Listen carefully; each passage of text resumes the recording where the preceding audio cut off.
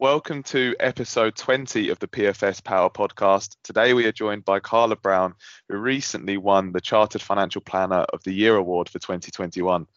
Carla runs her own wealth management practice, Oakmere Wealth Management, up in the northwest of England, and regularly contributes to the PFS panel. So we're delighted to talk to Carla today. How are you getting on, Carla?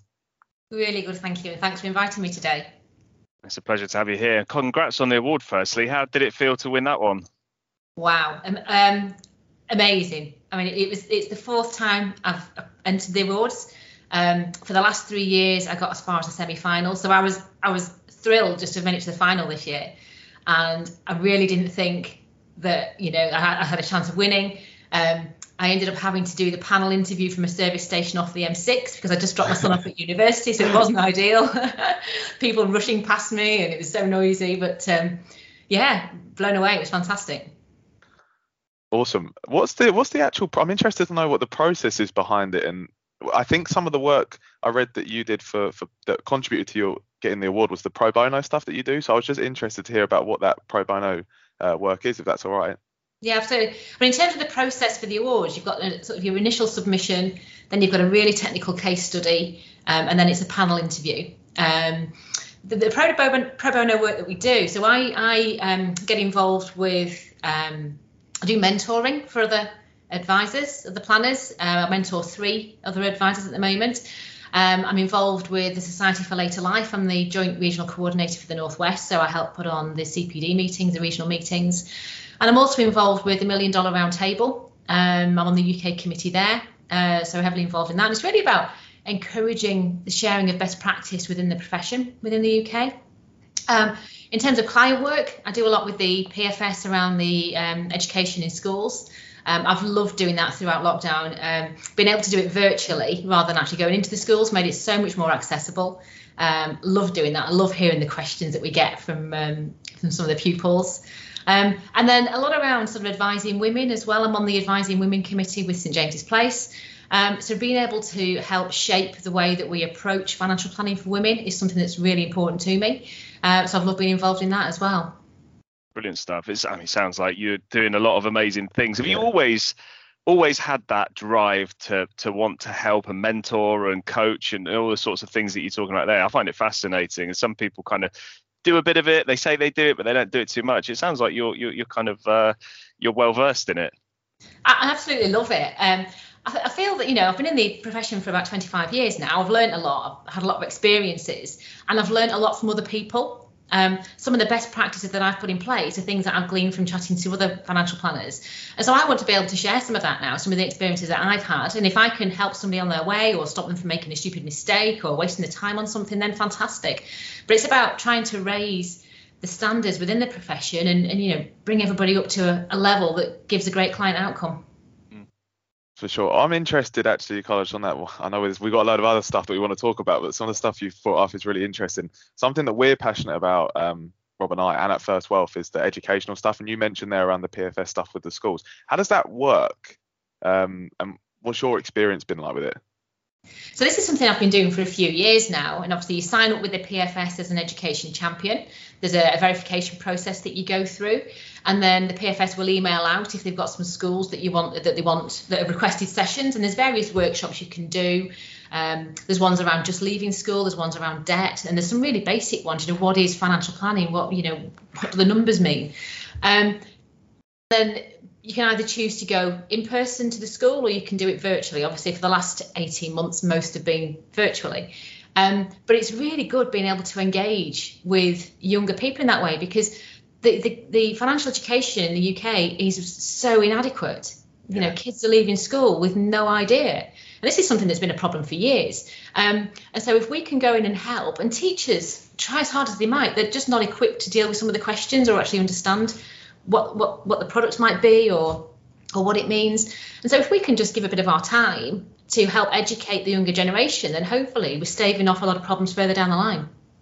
Yeah, such a valid point. I think you're right. We come out of school learning how to do trigonometry and stuff like that we'll probably never use again, but don't know how an overdraft works, right? Exactly. Or what a loan is. Yeah, it's terrifying.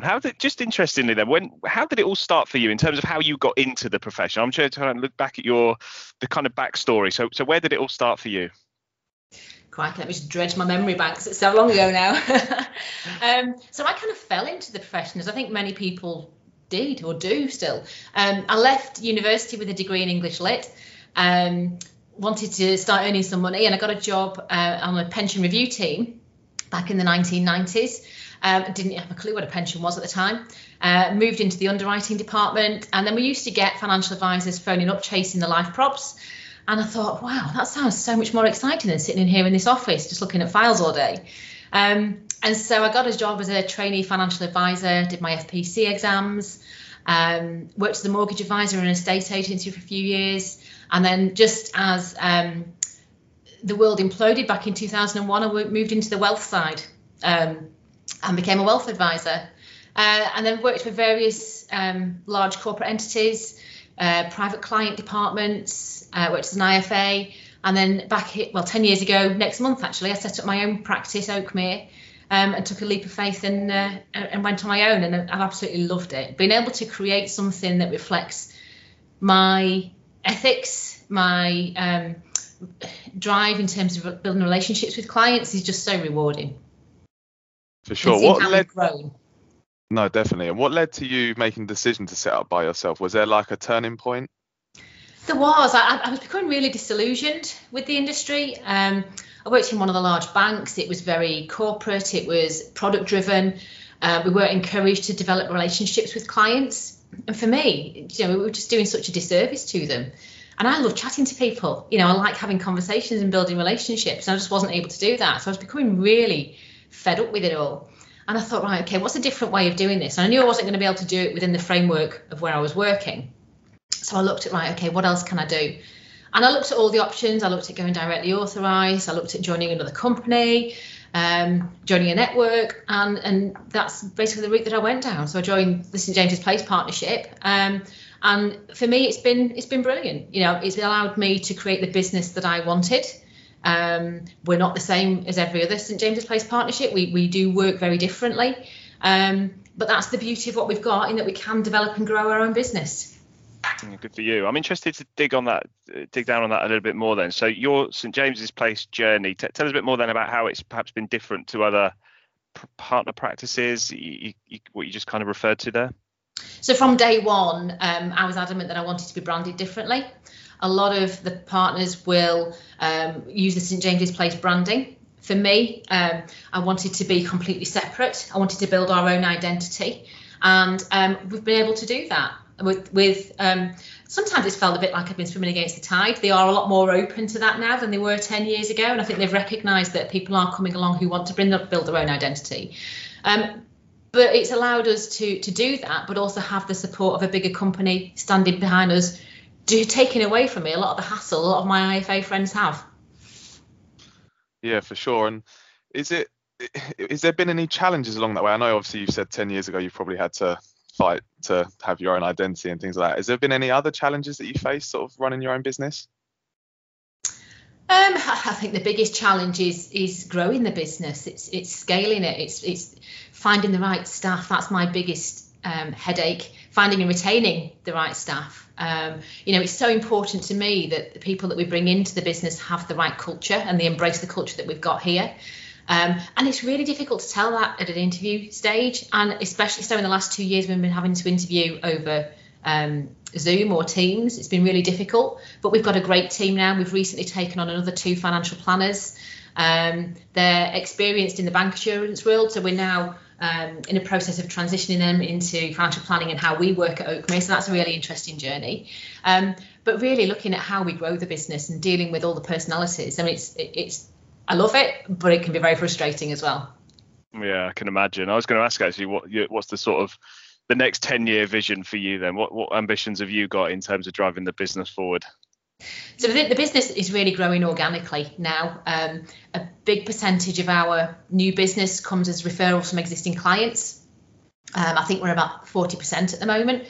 So that's a great sign to us that we're doing something right. Clients love what we do.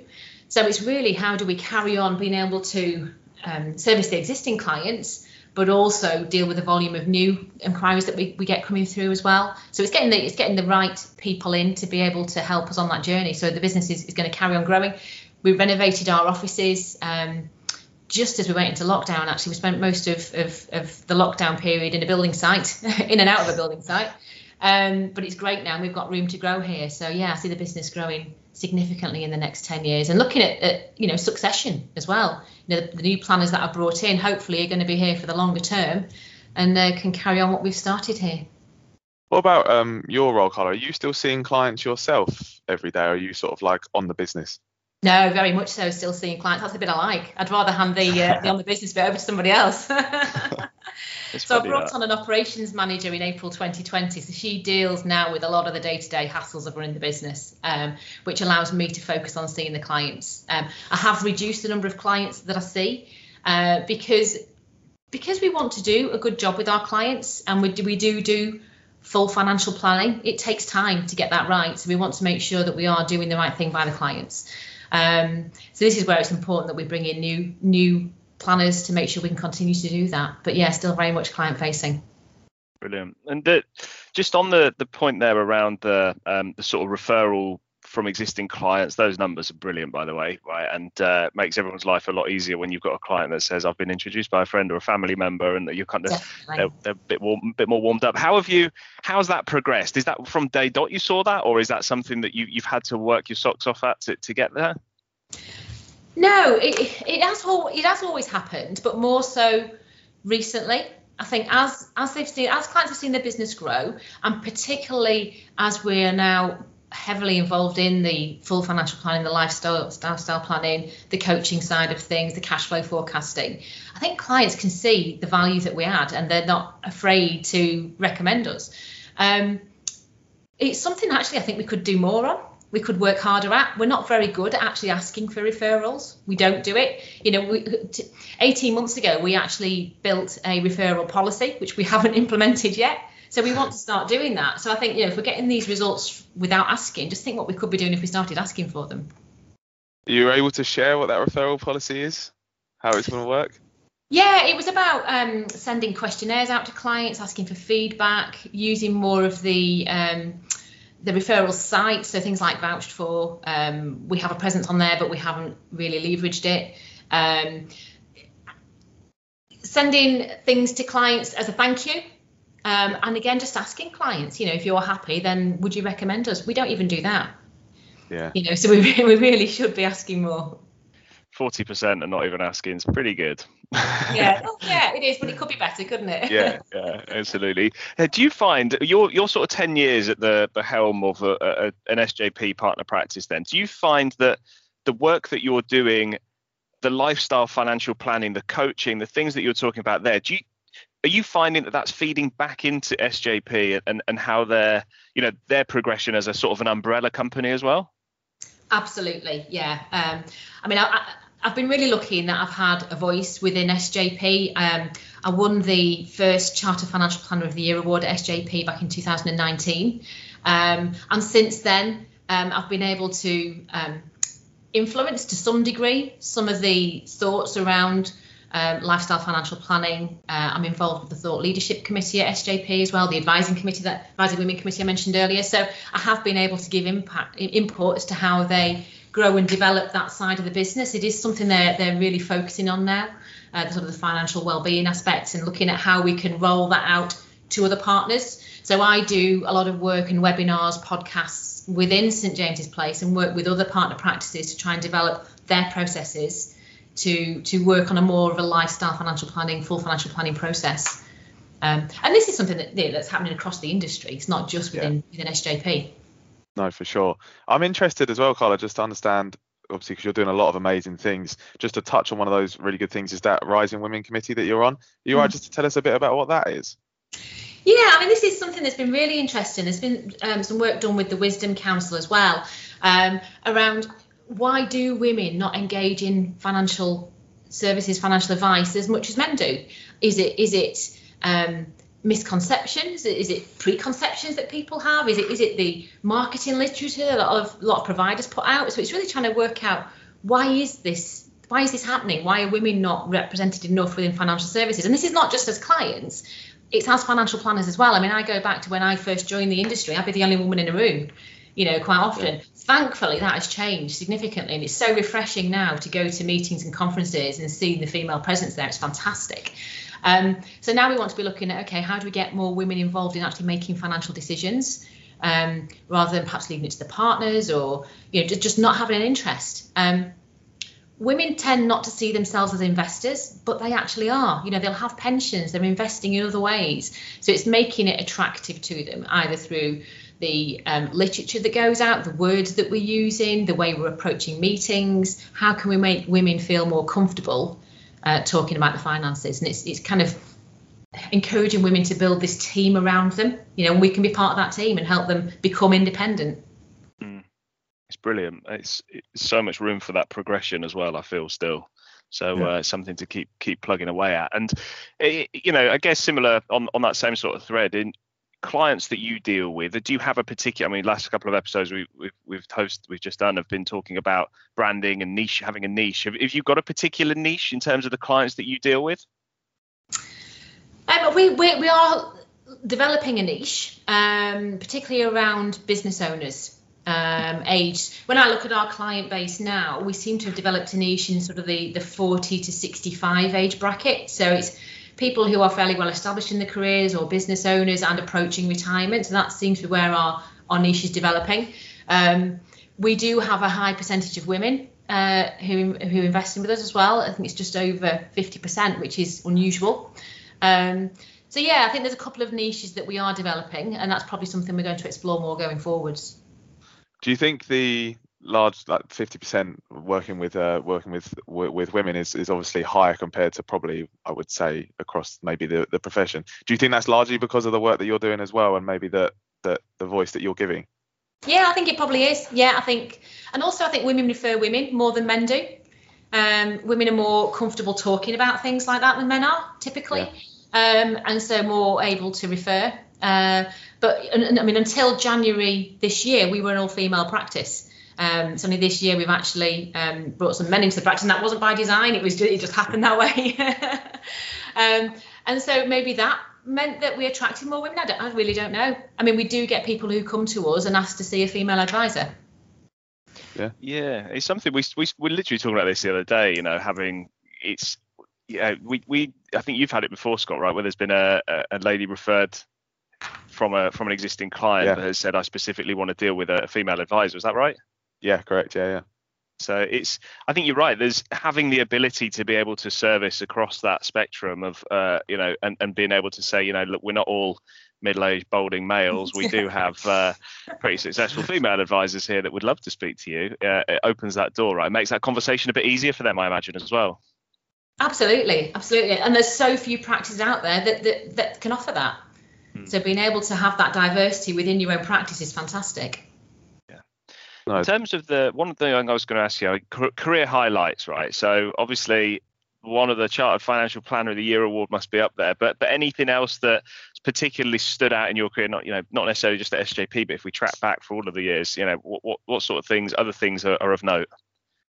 Wow. I think obviously, as you say, winning the award this year is just the pinnacle. That's just amazing.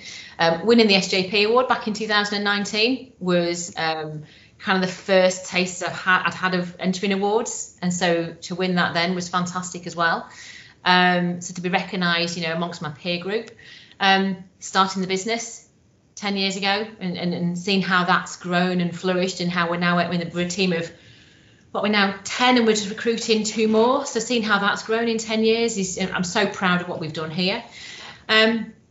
But going back even further, I think making the transition from mortgage advising into wealth at a really difficult time, as markets fell through the floor, was a bit of a leap of faith.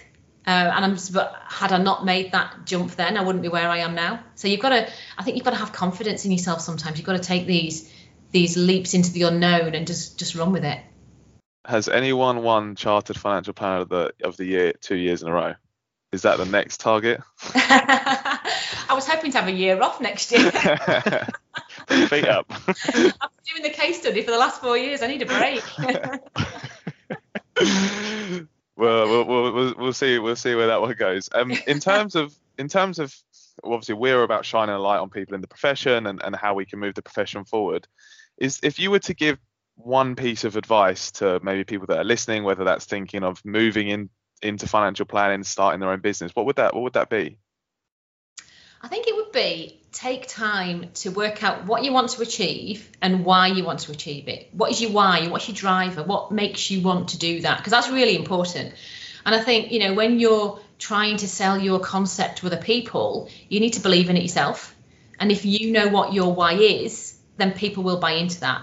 I mean, I know when I go out doing some business development, if I go out and do it, I'll get a better result than one of the team going, because it's something that I think, the business, it's my baby. I can promote it better than anybody else. And that probably sounds really arrogant. I don't mean it that way, but it's my why. It's what I've created.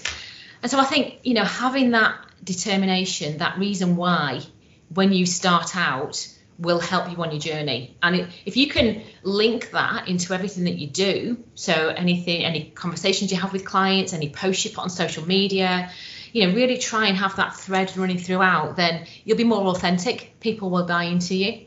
But it's taking time to get your proposition right. What's your client offering going to be? Who are you trying to target? Who do you want your ideal client to be? And then scaling your business that way, I think, is the sort of the best advice I would give. Yeah, it's quality advice. And the PFS Power, as you know, is all about sharing, collaborating, like Scott said, shining a light on those that are affecting sort of positive change in the space that we find ourselves in. So is there anyone or anything in particular that you'd like to give a special shout out to? Perhaps someone that's kind of helped you to get to where you are, or shared experiences with you, or anything that you're kind of reading or absorbing at the moment that's particular value? Wow. I mean, there's so much good content on the PFS Power site. I've loved a lot of the work that Brett Davison's been doing. I think that's really interesting, particularly around, the kind of the practice management side of things and growing your business. I think that's really useful. There's a lot of people out there who are accidental business owners, and the businesses, as I have been myself, kind of learned as I've gone along. So it's really useful to have that out there. And a lot of the stuff around social media, for a lot of us, it doesn't come naturally. And so that's been really useful as well. But there's just so much content on there. Gosh, I wouldn't know where to start. No, Brett's stuff's always very useful. I was actually on a webinar of his last week, which was really interesting. But finally, Carla, if listeners want to connect with you, ask you any questions, where's best for them to do that? Email or social media is probably the best way to contact me. By all means, you can get in touch. That's not a problem at all. Wonderful stuff. Look, it's been a pleasure to talk with you. Congratulations again on the award. Best of luck with everything that you're working on across Oakmere. And hopefully we get to meet up soon. That'd be nice, wouldn't it? Absolutely. That'd be fantastic. Yeah. Thanks, Carla. Thank you.